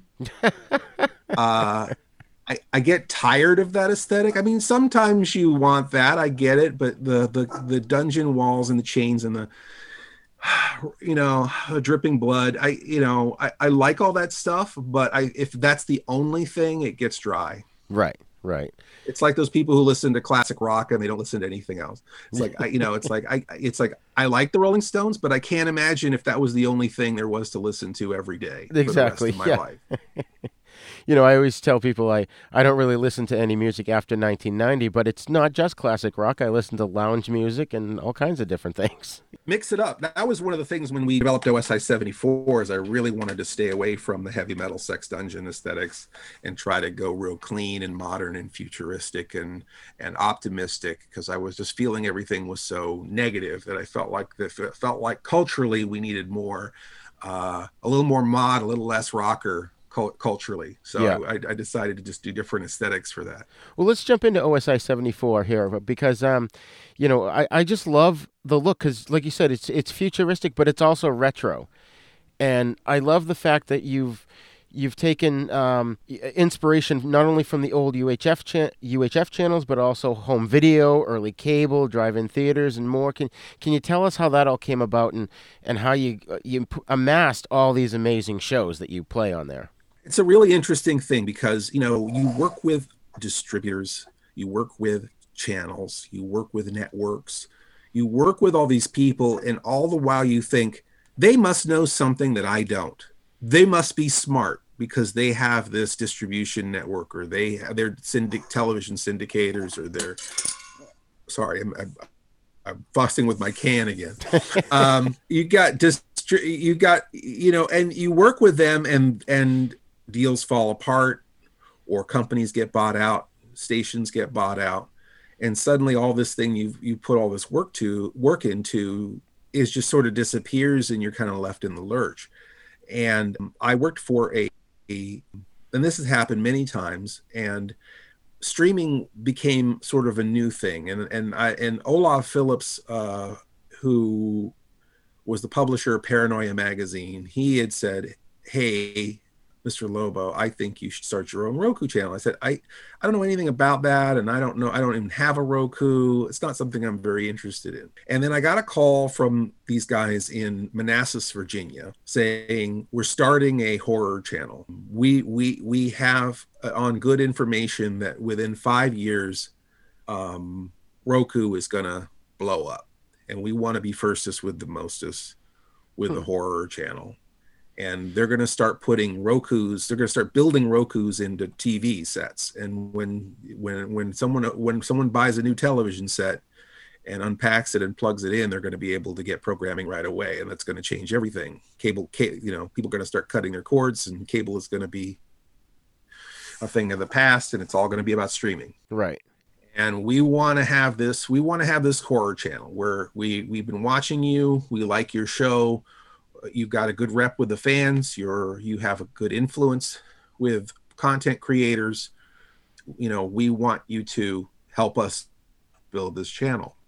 So I went and visited them a few times in Manassas, and they were very accommodating, and they had a very large studio to work in, and they were excellent at building sets and things like that, and lighting and audio. And so we made a few episodes together, and we had a good rapport. I ended up redesigning their logo. I ended up opening up my address book to my other friends who were filmmakers, content creators. I started helping them with the public domain movies, movies that they could show royalty free on the channel. And there were a lot of good people there who put in a lot of good work. And I don't want to say anything negative about anybody, but in showbiz, things change. Right. And they had sold the company, and we showed up at the station to shoot more stuff, and they're literally packing stuff up. They're, hey, you want to keep your chair? I'm like, yeah. Oh my God. Of course I want to keep my chair. And they're like, yeah, well, we're done. We sold the company, and we might be doing something else, and I'm like, okay, you sold the company. All right. Well, that's good, but I didn't get a piece of that, right? It's like, and so we're driving home with our chair and a bunch of props from the show, and the studio is gone, and we're like, the channel is gone, and we're like, well, we were still having fun making shows. What if we, and there was the kind of thing where they feel like they just bought it just to squelch it. Like, they just bought it to end them so that they could do their own thing, Yeah. And so we're driving home, and I'm like, I don't know. Well, it's like we had so many ideas in aesthetics that they weren't interested in. I mean, if it was just us and we didn't have to answer to anybody, what kind of channel would we make? And this is on the 4-hour drive home. Dixie and I are talking about what kind of channel would we make if it was our channel, Yeah. I always liked the idea that it didn't have to just be horror stuff, that it could be just weird stuff, just broader than that. There's a lot of great content out there that's not just strictly horror. And all those old television stations that I loved as a kid, it was like you'd stay up all night because you had no idea what they were going to show. Right. And there was all this discovery. And the same thing with early VHS. It's like, you're ready to go buy Puppet Master or you mean not Puppet Master, because you're ready to buy something like Poltergeist. Right. And 4 inches over is Puppet Master. You've got a $40 million movie next to a $40,000 movie. Right. And your fingers could touch either one of those and take them home. And so there was so much discovery in the VHS era, where you would just read the back of a box and go, all right, whatever, $2, whatever. Yeah. I'll rent it. We'll see what happens. And I felt like we were, even though we have more choices, we've lost a lot of that discovery, because now it depends on how good of a searcher you are. Yeah. It's like, oh, okay, I'm going to go look for this thing that I already know exists. Oh, and I found it. Okay, well, of course you were looking for it. I would hope you found it. Right. But how do you find things you aren't looking for? Yeah. Yeah. So that was something. And then I was also thinking about how decades kind of end on the 4s. I always thought that, when people say, oh, I really love the 50s. I'm like, well, what you think is the 50s is really like 1954 to 1964. Yeah. And then, oh, I really love the 60s. Yeah, well, you really think of the 60s as from 1964 to about 1974. Right. I don't know why I was stuck on that concept, but that was one of the things I was thinking about with the 4s. We already had OSI 74, or not OSI, but Channel 74 in the canon of Cinema Insomnia as a fake television station. Okay. So I always kind of loved that number, and numerically, supposedly, like numerology, 7 and 4 are light and dark, so pulling on each other. Oh, okay. And so there were a lot of different things that I thought was interesting. And I always thought that, like, 13 is sort of trite, and 666 is trite. There's all these like numbers that are, I feel like, overused, in horror stuff. Yeah. In Max Headroom, they had Network 23, which I thought was cool, because 23 is supposed to be an unlucky number also. Oh, that's right. Yeah. But I was just trying to think of something that was and it was important that it was a number over a certain number, because I wanted it to be a UHF number. I wanted to be a number that could be a UHF station. Okay, yeah. In 1983, all of the UHF bandwidth above channel 69 was reappropriated for cell phones. So right. everybody says video killed the radio star. Cell phones killed UHF. Yep, that's true. Yep. So I thought making it that number puts it in a time frame. It puts it in a time frame between 1974 and 1984. That's the time frame that it gets put into. Right. And everything post moon landing, there was this weird like futurism that was kind of, everybody thought, oh, okay, the future's coming. We've got to have this sort of different attitude, and we've got to be ready for the future. I mean, that happened in the 50s too, with after the atom split. Everyone had that same kind of forward thinking, you know. Yep. So definitely, I took a lot of ideas from the 60s and the 70s and the 80s. Maybe that spread goes from 64 to 84, but I wanted it to be something that would seem familiar, like the logo I had drawn. I had looked at a lot of different things. I had looked at UHF logos for channels. Right. I looked at distribution companies for VHS, early cable company logos. So for the OSI 74, I tried to take in aesthetics from a lot of different things like that. And so I designed the OSI 74 logo, and then Dixie and I picked out the colors. We picked out this kind of aquamarine blue, and then like this sort of tangerine orange, and then this weird cream color, and then this very dark blue. And we made kind of a weird kind of sporty, stripy kind of almost like zoom lines coming off of the 74, you know. Yeah. Yep. And speed lines, I guess, coming off of the 74. And, you know, that was the one aspect of it. And then the other aspect of it is I was thinking of distribution companies like American International. Okay, yeah. And they had a whole formula for all of the content that they made. You know, the formula for American International is that they had a target. I mean, obviously they made everything cheap. They already had the distribution figured out before they made the movie. Typically they made the poster first. Right. Even the title. They knew exactly how many. Yeah, the title and the poster, then they'd sell it on the title and the poster, and then they would go ahead and make the movie after they already knew how many theaters it was going into. Right. So they didn't spend any extra money that they didn't need to spend because they already knew how much money they were making on the movie before the movie came out. Right. So they were very efficient. I like that efficiency. You know, it kind of also reminded me of the early Apple. You know, where supposedly those guys were in their garage building a whole computer company. You know, I like that whole idea of working within the system, but not going by their rules. Like, you know, you're doing everything in this really efficient and underground way.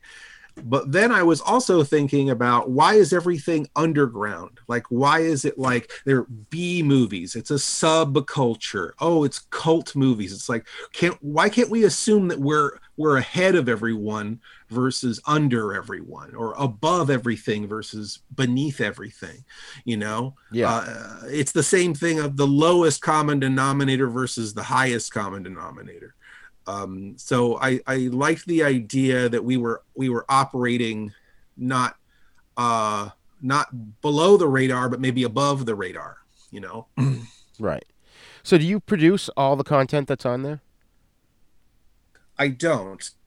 I mean, obviously I am the head programmer, and Cinema Insomnia goes on there, and a lot of the shows I have a hand in, but I couldn't possibly produce 1,000 videos by myself. It's all, I guess I kind of got off topic, but I basically, when Zombie ended, I called every friend I've ever had who had a bad distribution deal. every friend I ever had who wanted to get their content out there in some way, I gave them a call and I said, look, I'm starting a channel. Sleazy P. Martini, who is one of the characters from the band Guar. Oh, okay. I had met him in Virginia. I had met him in Virginia, and he just said he always wanted to be a movie host. I didn't give him any money. I didn't make any promises to him. I just said, I'm starting a channel. If you want to make that show that you were talking about, you've got a home for it. Right. And he did. He made 27 episodes of it. So, Troma gave me a bunch of content. Church of the Subgenius gave me a bunch of content.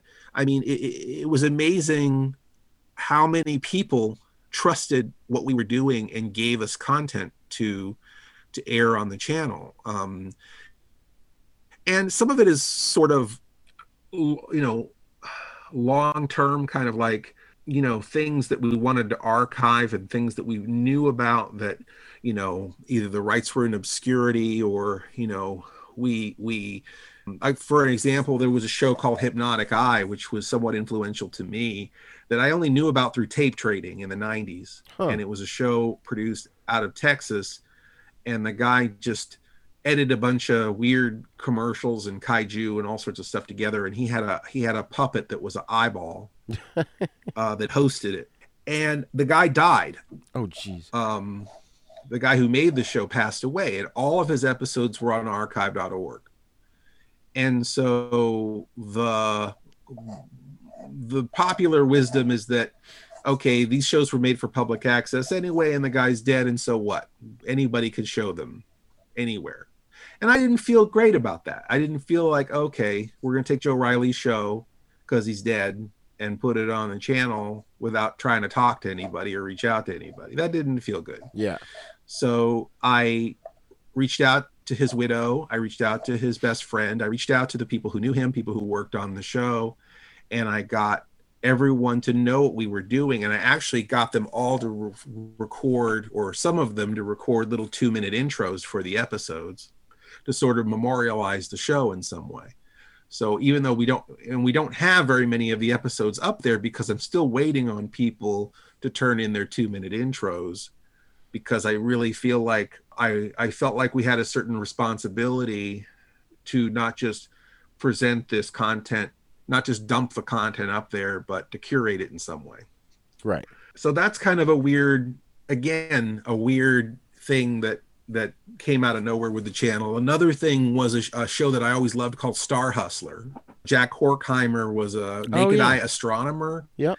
And Doctor Who would end on Saturday nights at the local PBS station. Yep. And before the PBS station would sign off, they'd have these weird 5-minute videos with Jack Horkheimer telling you that, if you get up at 3 a.m. and look due east, you can see Jupiter, and that was his thing. And I had such fond memories of that, but there was really no way of watching those shows. Right. And I had a very good relationship with the Science Museum in Florida, and they had given me a bunch of his episodes because they used to run Cinema Insomnia in their theater at the Miami Space Transit Planetarium. They had a theater. Oh, that's great. And they used to run Cinema Insomnias in there on Friday nights or whatever at the Science Museum. So the guy at the Science Museum had given me a bunch of episodes of Jack Horkheimer. So we put those on the channel. So a lot of the things we've put on the channel, some of the things are we have a Saturday morning cartoons. We have a whole lineup of cartoons called All Systems Go. Yep. We have a bunch of creature feature stuff. I have some of Bob's old stuff on there. I have some of John's old stuff on there. Yep. Just kind of sampling. Unfortunately, we don't have a huge crew of people preparing the stuff for the channel. So it's just, some things just sort of get done in their own time where, okay, we've got another episode that's formatted for the channel and just put it up there.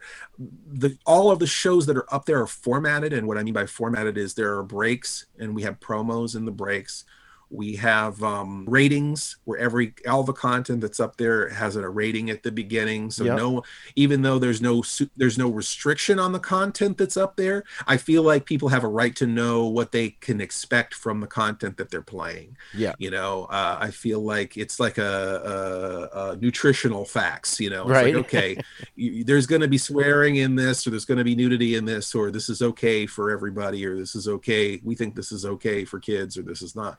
I think that, yeah.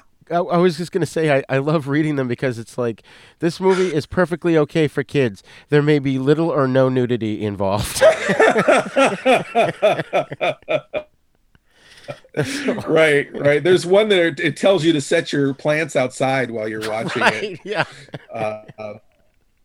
There's some of them do say funny things, but again, I think people I always rate my show PG-14 just to be on the safer side, because we are dealing with horror movies, and my humor does get really irreverent and ironic, and I think that if your kids don't understand irony or satire.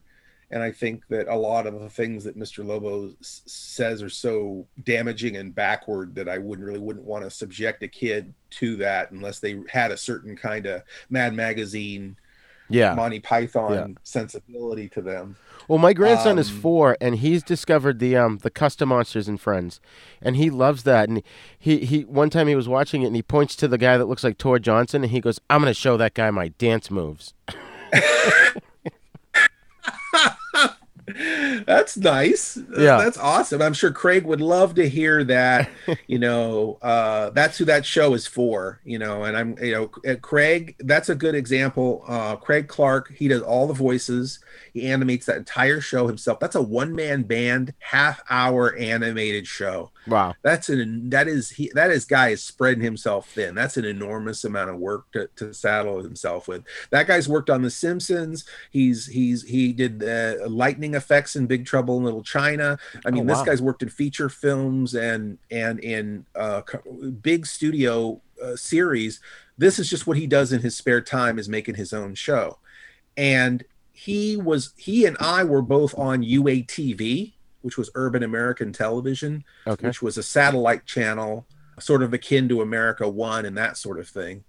Right. I remember. And they supplied a lot of content to low-powered UHF affiliates, and he was on that channel, and then we were also both syndicated through AMG TV, which is a syndicate.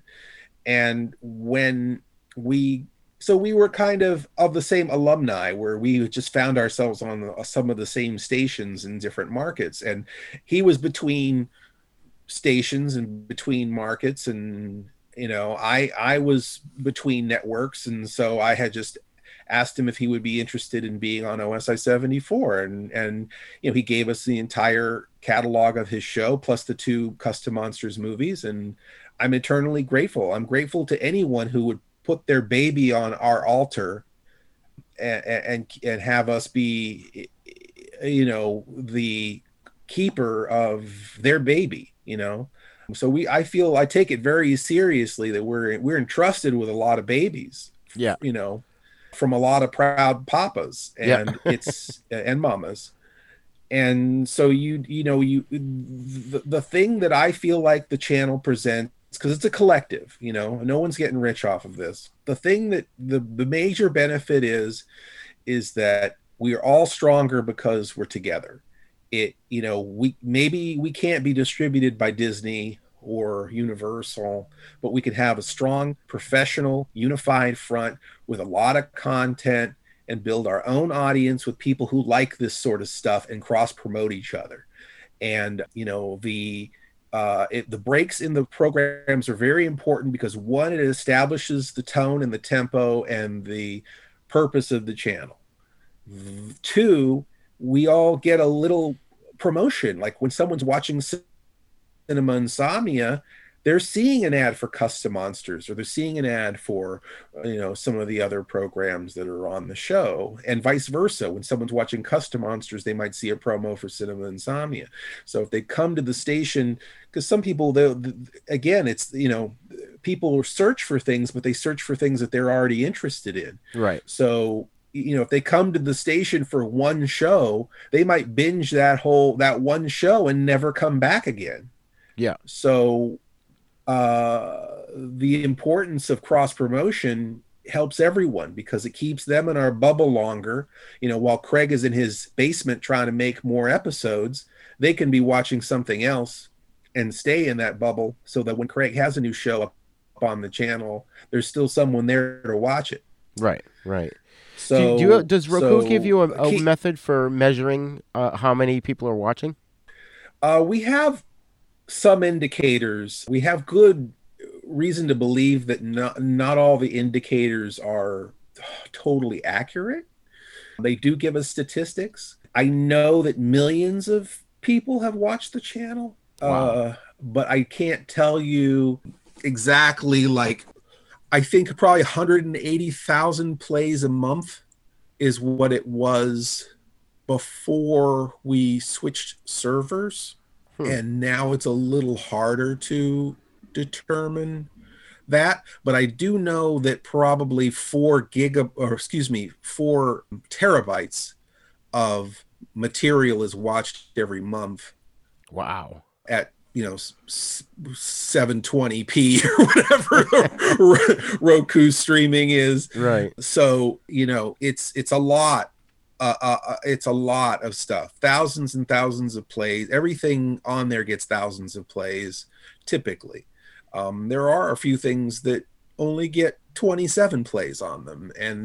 And I'm happy that it's there for those 27 people who are interested in that particular thing. Right now, our biggest draw is all our Christmas stuff. I have all my Christmas episodes. Oh, yeah. We have some things that are kind of, I would say, gray area. Like we have the Will Vinton claymation special up there, taped off a television. I'm not sure we have the rights to have that there. We have the Ziggy Christmas gift. We have a lot of. We have a few things on there that are just things that I remember that I don't see available anywhere else, that don't have any current distribution that I'm aware of. Because usually, what I try to look into is this being distributed? Is it available? Are we stepping on anybody's toes? Right. If we do choose to show something that is, that we know we don't have the rights to, I usually see, okay, is this an active property?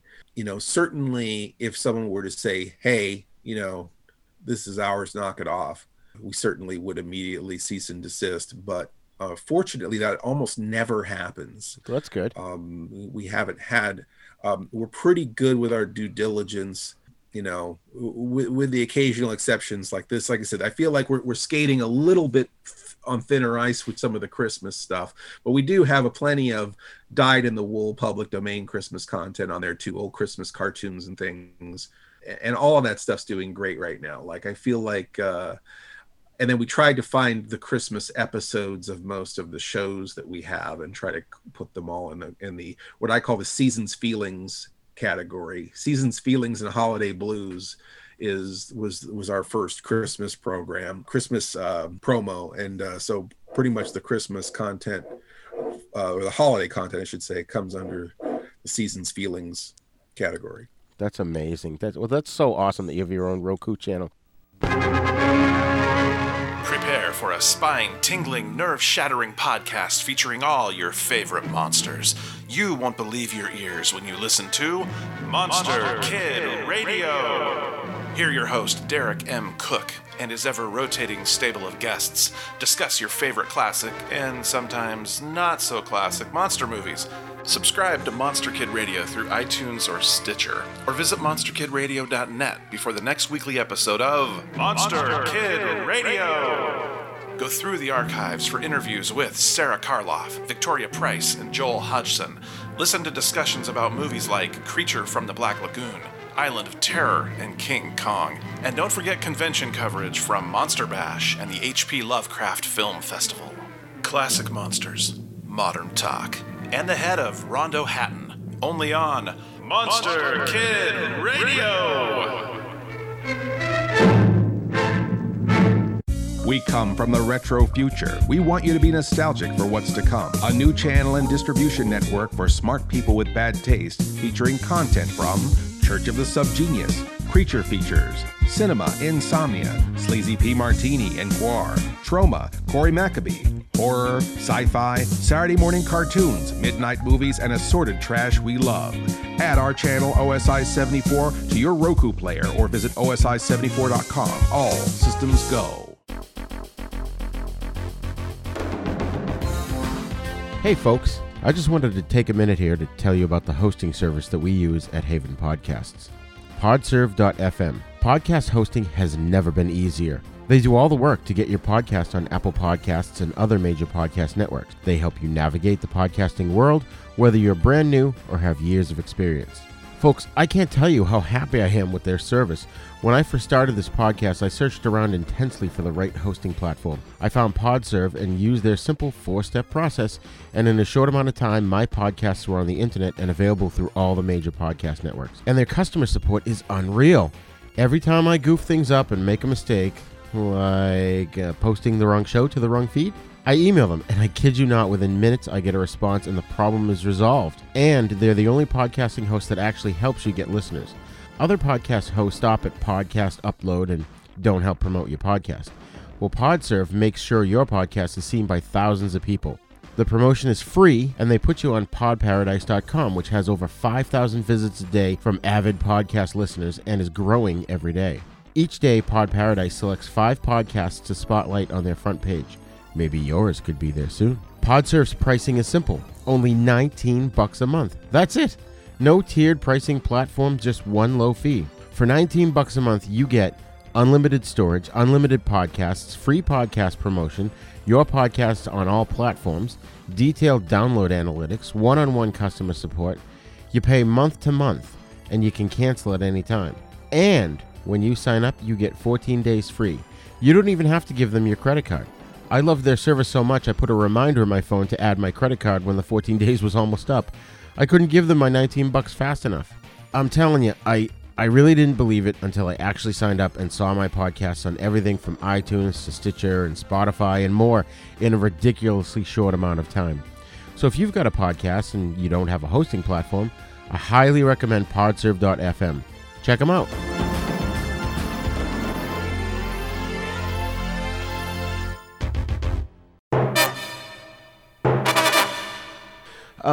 We're going to probably wrap up pretty soon, but sure. Real briefly, can you tell us about your experience with the Plan 9 from Outer Space remake? Sure. That was kind of a surprise. I was really, of course, a huge Ed Wood fan. Talk about someone making something in their garage and kind of sneaking it above the radar or under the radar. I feel like the idea that the fact that guy was able to make multiple feature films that could be shown in theaters is quite amazing and inspirational as far as, and I love the original Plan 9 from Outer Space movie. I also enjoy, Bride of the Monster and all of Ed Wood's stuff. It's just near and dear to my heart. Vampira is immortal. The very first horror hostess, Vampira, is immortalized in Plan 9. Yeah. Criswell, who was the narrator for many of course, Bela Lugosi is in some Ed Wood stuff, but right. Criswell was kind of Ed Wood's Rod Serling. Criswell was usually the spectral narrator who presented his stories in some of his movies, and I feel like after Bela died, Criswell was kind of took over as the puppet master sort of role. And I always wanted to be involved in some kind of revival of Plan 9. I was involved with the Church of Ed Wood, and we brought a lot of those movies back to theaters, and we brought the Tim Burton movie to the midnight movie circuit and lots of things. And Johnny Johnson had been making, you had mentioned Spade earlier, that series ended a long time ago, but Johnny Johnson was making a lot of things, and he had seen my interview on Cinema Insomnia with Bruce Campbell, and he was a huge Evil Dead fan, and for whatever reason he thought I knew Bruce Campbell personally or something. But he reached out to me, and I ended up doing a lot of cameos and things in some of his movies that he was making in Norfolk, Virginia. And he had been interviewed by Starlog or something, and they asked him about remakes, which is kind of a hot topic at the time, and it still is. And he said, well, why do they always remake movies that are perfect? They should remake something like Plan 9 from Outer Space. And this interview got such traction that people were handing him money to make a feature film. Wow. His phone rang off the hook, and everybody wanted him to make a Plan 9 from Outer Space remake. And he's like, okay, and he called me, and I remember he was real nervous about it. He's like, I'm not sure what I'm going to do. And I said, Ed Wood was an exploitation director. He exploited the market. And I'm not saying that in a negative way. That's just the kind of filmmaker he was. He goes, I would think about the kind of movie that you would want to see, something that you would want to pay money out of your pocket to see, and just make a movie that you would actually want to see. Because you can't make someone else's movie for them. You have to make your own movie, Right. And so he had said, well, you're kind of my Criswell. We've already had you as a narrator. We had you do our audio commentary for our Deceptors DVD, and I'm like, I don't know if I could be Criswell. I'm not sure I could, I don't physically look like him, And he said, well, Criswell was a real guy who had a TV show. And you're a real guy who has a TV show. So you're a contemporized version of that kind of guy. So anyhow, it finally got to the point where we recorded a thing in 2009. 2009, we thought we were going to finish the movie. In 2009, we thought we were going to finish the movie, but someone had promised them more money if he waited.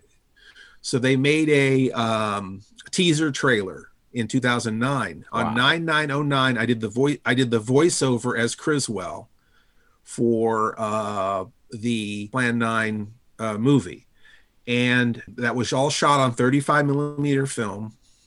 And it was very expensive for them to create that teaser trailer on film in those times. So it looked great, looked professional. It's a real movie.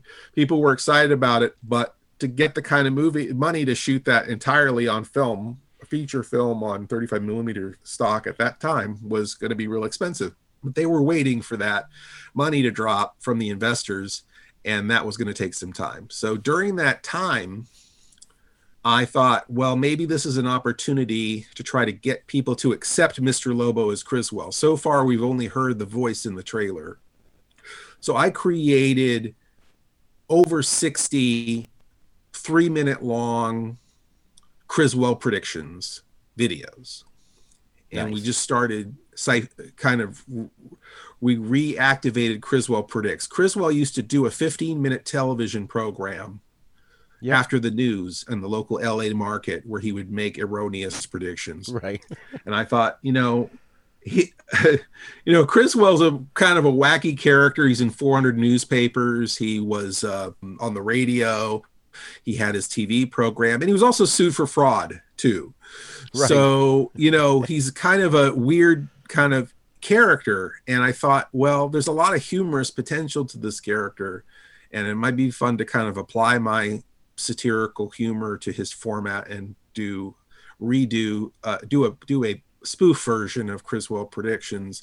And the way I always interpreted my version of Criswell is Chevy Chase's version of Gerald Ford. Chevy Chase doesn't look like Gerald Ford. He doesn't sound like Gerald Ford. You never ever think that Chevy Chase is Gerald Ford, but you understand that he's standing in for Gerald Ford. Right. And that's kind of how I thought about my version of Criswell, is that everyone knows it's Mr. Lobo. I don't blend into a character. It's clearly Mr. Lobo. But this is Mr. Lobo as Criswell. And so that's kind of how I played it. I asked Johnny what his vision for Criswell was. He said Mr. Lobo with a bow tie. That was the only character direction I got. That's awesome. But in reading the script, he's such a jerk. in the script, spoiled jerk, which makes me think, did Johnny think I'm a spoiled jerk? But I thought, what a fun character to play. There's someone who's just angry and spoiled and entitled. And it was a good opportunity for me to make fun of people in my life who behave that way. Right. So that was really fun to be a prima donna for the first half of the movie.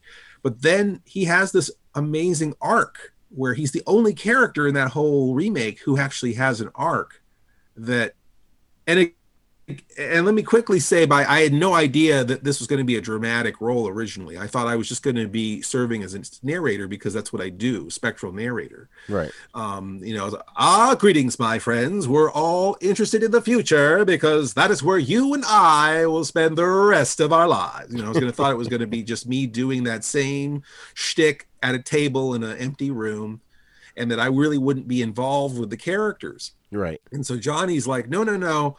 Criswell heard everyone's testimony so he met everyone and was involved in some way.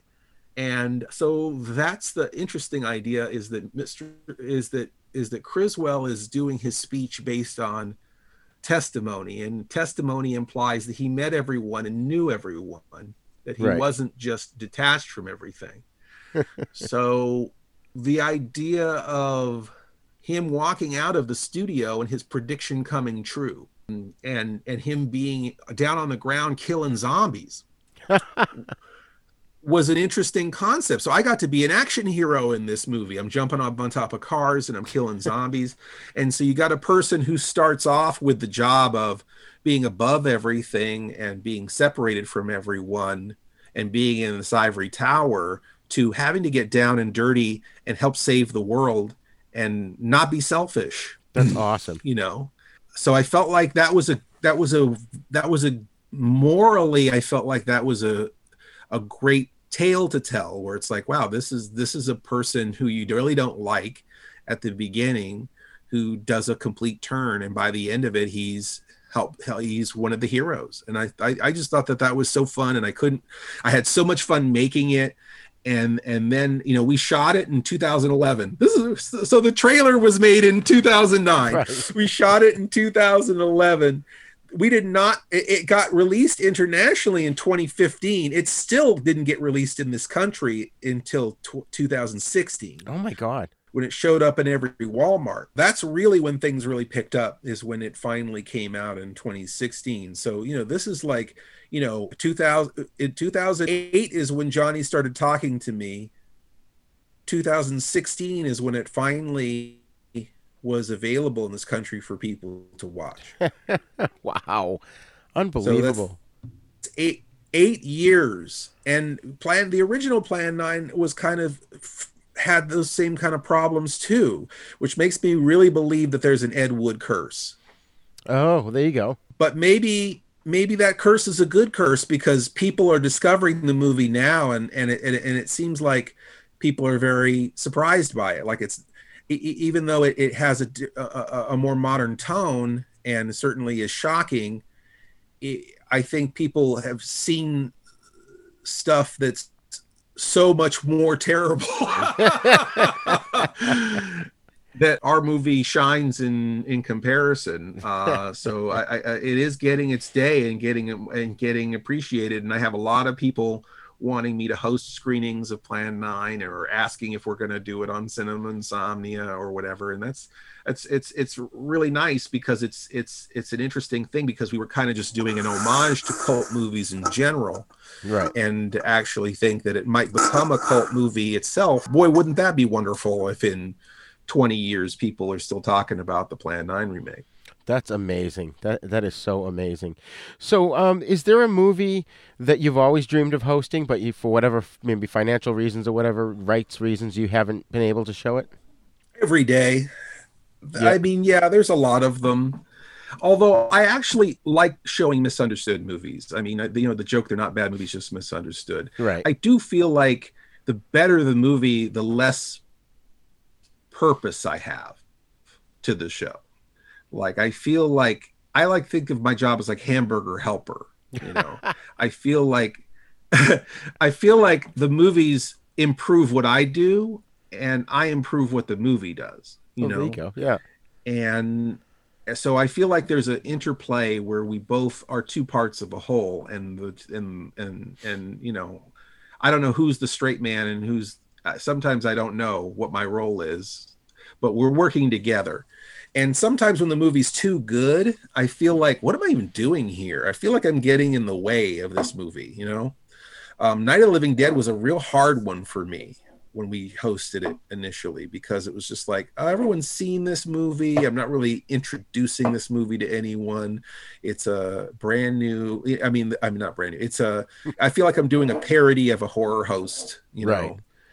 I remember just a kid coming up to me on the street going, "Oh my gosh, Mr. Lobo, I saw Night of the Living Dead for the first time last Saturday night." And then I realized, wow, there's a whole nother generation who hasn't seen this movie before, and maybe they don't have the attention span developed yet to just dive in straight, and having a host might get them to watch that movie for the first time. Right. And that that's going to always be their experience of seeing that movie the first time. That's one of the reasons why I really love Blobfest, because The Blob is such a great movie, and I get to proselytize and introduce new people to that film. That being said, I would love to do The Invisible Man. I would love to do Forbidden Planet. I mean, I would love to do Return of the Living Dead. I mean, there's so many movies that would just be fun to play in their universe. Right. And do skits about the material, just because I've spent so much time thinking about those movies that it would be fun. Robot Monster is one that I've been wanting to do for so long, but the rights are not totally clear whether that's public domain. And Wade Williams, to the best of my knowledge, believes that he owns Robot Monster, or I don't know if he's sold it now or what the rights are. But, you know, I feel like Robot Monster, even though it is a misunderstood movie and thought to be public domain already, is like the quintessential horror hosted movie. Like, I feel like that should be, every host should have hosted that movie. Right. And we have Roman as a character on the show. We have Romana, which is a female version of Roman that we have on the show. And I would love to do the Roman holiday special. Nice. And go back to the Roman planet and, you know, have a bunch of people in gorilla suits and diving helmets and host that movie on planet Roman. I feel like that would be the penultimate Cinema Insomnia episode. I hope we get there one day. That would be awesome. That would be so awesome. You know, and one last thing I wanted to bring up, as I mentioned at the beginning, this show, we talk about stuff, cool stuff that people may have missed out on. And it's born out of the concept when my son, no pun intended, was born. I felt the need to bring him up to speed on all the cool stuff he had missed out on. So my son and daughter, when they went to school and the teacher would make references, they get them. They watch shows, they get the references. But there's a lot of kids today that have forgotten things. I mean, I noticed in the 1990s people were starting to forget things that are important, that are part of the pop culture. So, you know, my question is, aside from horror TV hosts, which we talked about today, what in your mind are perhaps some things that our culture shouldn't lose touch with? And I'll give you two examples of what I'm talking about. Kids today generally don't know who Fonzie is, and they don't know who Frank Sinatra is. Mm-hmm. You know, are there any similar pop culture icons? Like you said, that little kid was introduced to Night of the Living Dead. Are there other things in your mind that people should know but they've forgotten? Absolutely. In fact, my show is full of those kinds of things, because that is something that I always think about, are media literacy or even pop culture essentials. So a lot of the things that are shown in the breaks, a lot of the TV commercial, Where's the Beef or whatever, you know, right. Let's Go Out to the Lobby. You know, we have Let's Go Out to the Lobby almost in every episode. And when I meet people, we'll sing Let's Go Out to the Lobby together. And I feel like Let's Go Out to the Lobby should be like Happy Birthday. Everyone should know, one person starts singing it and everybody else should jump in, you know. I think that the whistling from Bridge on the River Kwai should be like that too. Yep. I think that There was another thing that I was just thinking of. Darn it. The good, the bad, and the ugly. The theme to the good and the bad, and the ugly. Everyone should know that. Everyone should know Ennio Morricone, or Morricone, I guess. Everyone should know, the Warner Brothers cartoons and there's a ton of things like that should be essentials. Robot Monster is one of those things. That should be in everyone's vernacular, right? To me anyway. And I think that's why a lot of the trailers and things on the show repeat. I kind of feel like it's Sesame Street for adults. We've got a lot of things that we just keep showing over and over again that I think are cult movie essentials. Whatever, the hot dog jumping into the bun, the weird musical shorts, the and the props and stuff I use too. Like there's like weird old board games and toys and all sorts of things that aren't just nostalgic for me because they were old when I was a kid. Right. Yep. So it's not like I'm just trying to impose my, generational bias on another generation. It's like these things were old. Frankenstein was old when I was a kid. Right. Godzilla was old when I was a kid. Yeah. I don't have any more right to Godzilla than some 15-year-old kid going to see Godzilla right now because Godzilla was 30 years old when I was a kid. Right. Frankenstein was 50 years old when I was a kid. You know what I mean? Right. A lot of these things were already old. And so I think that's where the essentials come in. And I do think you have to, obviously all the monsters, all of the Universal monsters, all of the horror classics, Edgar Allan Poe and Lovecraft and, all of that stuff. I mean, I feel like that there are certain things that should be kind of impressed upon younger generations and hopefully in a way that where they feel like they're discovering it and not in a way that they feel like someone is shoving it down their throat. Because I do think that people will resist if they feel like they're being spoon-fed, they will resist that. Right. Absolutely. And I really feel that your show, Cinema Insomnia, does all that. It really does, like you outlined. It just it presents these things to the next generation. And I think you're doing a great job of getting these things out there and putting out great entertainment as well. So, Mr. Lobo, it has truly been a pleasure and an honor to have you on the show here. I would definitely love to have you back in the future because, well, first of all, I had tons of questions that I didn't even get to. But also we can promote your new projects and maybe even talk about horror movies. How about that? Wouldn't that be refreshing? Yes. Well, thank you so much for such a detailed and in-depth. I feel like this has been like therapy of some sort for me. I got to really dig deep. A lot of times, you talk for, I was on Coast to Coast AM last Friday night. I talked to them for 25 minutes and it's a real, surface kind of thing, or you're answering phone calls. And this was very in depth. And obviously you did a lot of research on my work and have a actual understanding of the show. And so I really appreciate the extra layer of work that you did to conduct a good interview. So thank you. Excellent. Well, thank you very much. So now you've got all kinds of projects and merchandise. Where can the listeners easily find you online and on TV? Yes, I do. If you want to, obviously add OSI74 to your Roku right now. If not, I have a YouTube Cinema Insomnia. I have a YouTube Mr. Lobo page. So I have two different YouTube channels.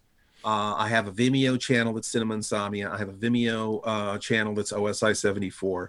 The OSI74 website has the Vimeo stuff cataloged really nicely, so it's a little easier to watch the OSI content online from the website, OSI74.com. I have 17 titles on Alpha Video, nice, which you can buy at oldies.com, which are beautiful artwork. God, they got the best design team for DVDs over at Alpha. I really love their work. They just know how to handle retro stuff, I think. And trying to think of, I have a podcast, Sleepless Nights with Mr. Lobo podcast. I think we're about 60 episodes or strong or so. Oh yeah, that was one of the things I wanted to talk about. Yeah. And then I've got there's a movie called Feeders 3, which is coming out in 2021 that I'm doing the introduction for as Criswell, which you didn't hear it here. So that's top secret. So tell your listeners not to tell anyone. Okay. And so it's we're trying to stay busy. I have a card game, Mr. Lobo's Monster Match Game. I have a coloring book, Mr. Lobo and the Monsters. I have a store, which is Square OSI74.square.site is our new store. I haven't got it all. It's relatively new, but there's tons of stuff on there, stickers and magnets and DVDs and OSI stuff and posters and more stuff all the time. So I think that unfortunately today people won't buy content for the most part. Right. So merchandise is the way I feel for independent producers to really monetize their work. And it does take a long time and a lot of merchandise to try to hit upon the right things that people want. So it's constantly trial and error to try to put things out that people like. I would have never guessed that the card game and the t-shirt would be the two best things that we have on the site. But those are the things right now he seems to want. So, so that's it. So yes, but that's all I can think of anyhow. But yeah, a lot of, I'm the easiest guy to find on the internet. So I hope to see you all soon. Excellent. Thank you so much again. And we're going to spread the word for Mr. Lobo and all your merch and your shows and everything else. Thank you so much. I really appreciate it. All systems go. Excellent.